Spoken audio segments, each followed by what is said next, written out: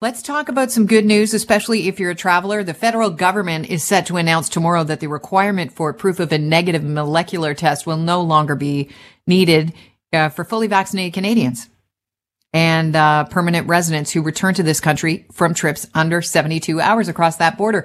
Here to talk about it, our travel expert friend. He is with Travel Secure, Marty Firestone. Marty, welcome to the show. Good morning. How are you? I'm good. So who's going to benefit the most from this change?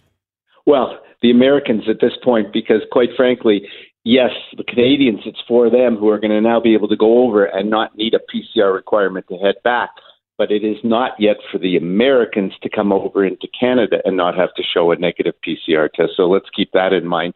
Ultimately, and I think it's going to be in a two-step situation here, Canadians first, and then Americans will not have to present a PCR test. So that should help the Canadian side of the business also. When should these new rules come into effect? Do we know yet?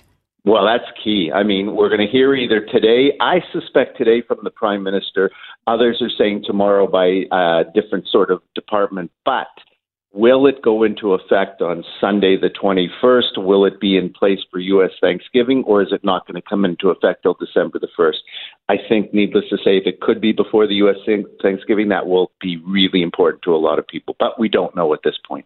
Mainly important, as you said, to cross-border shoppers, if it's about the American Thanksgiving, right? Because odds are you're going to go down for more than 72 hours if you're going to be with family. But Black Friday, it's right after American Thanksgiving.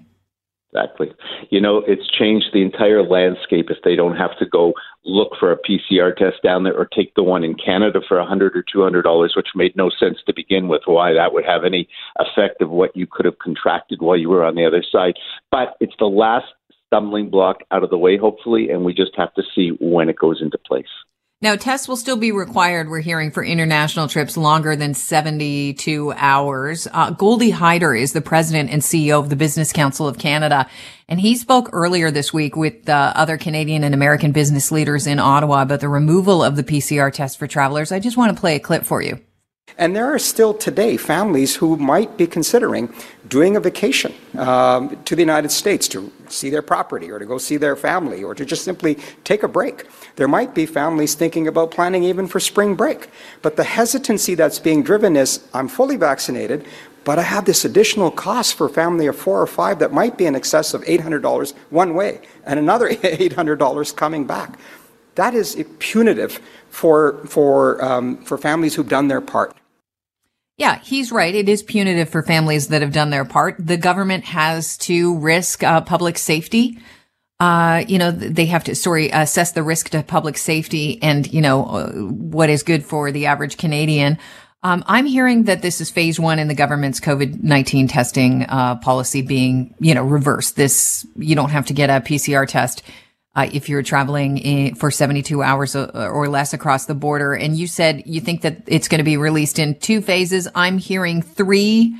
If your prediction is that fully vaccinated Americans won't have to be showing a PCR test for visiting Canada under 72 hours, do you think phase 3 will be the lifting of any PCR requirement? I do. But the question is lifting or possibly a reduction to just a rapid test versus a PCR test. So you're looking at night and day from a cost perspective and the ease of getting it. So maybe that's the natural step down to just get the rapid test happening instead of the PCR. That at least would be a step in the right direction, I think. Now, Goldie Hyder, Marty, was talking about spring break there. And I've just recently read the Toronto Star is reporting that Mexico will deploy a battalion of more than 1,400 National Guard troops to the Mayan Riviera.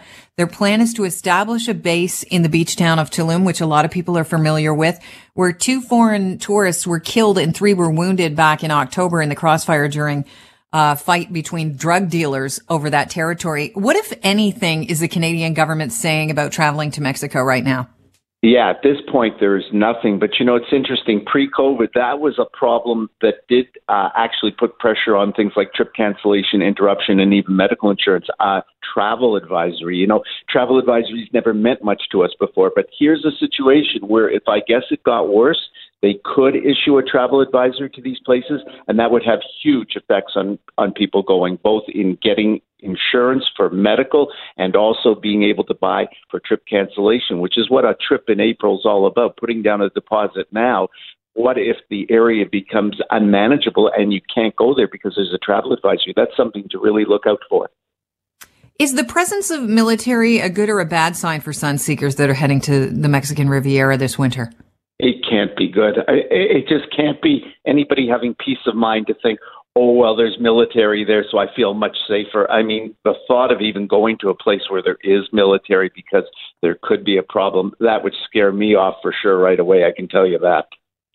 Marty, always a pleasure having you on the show. Thanks so much for joining us.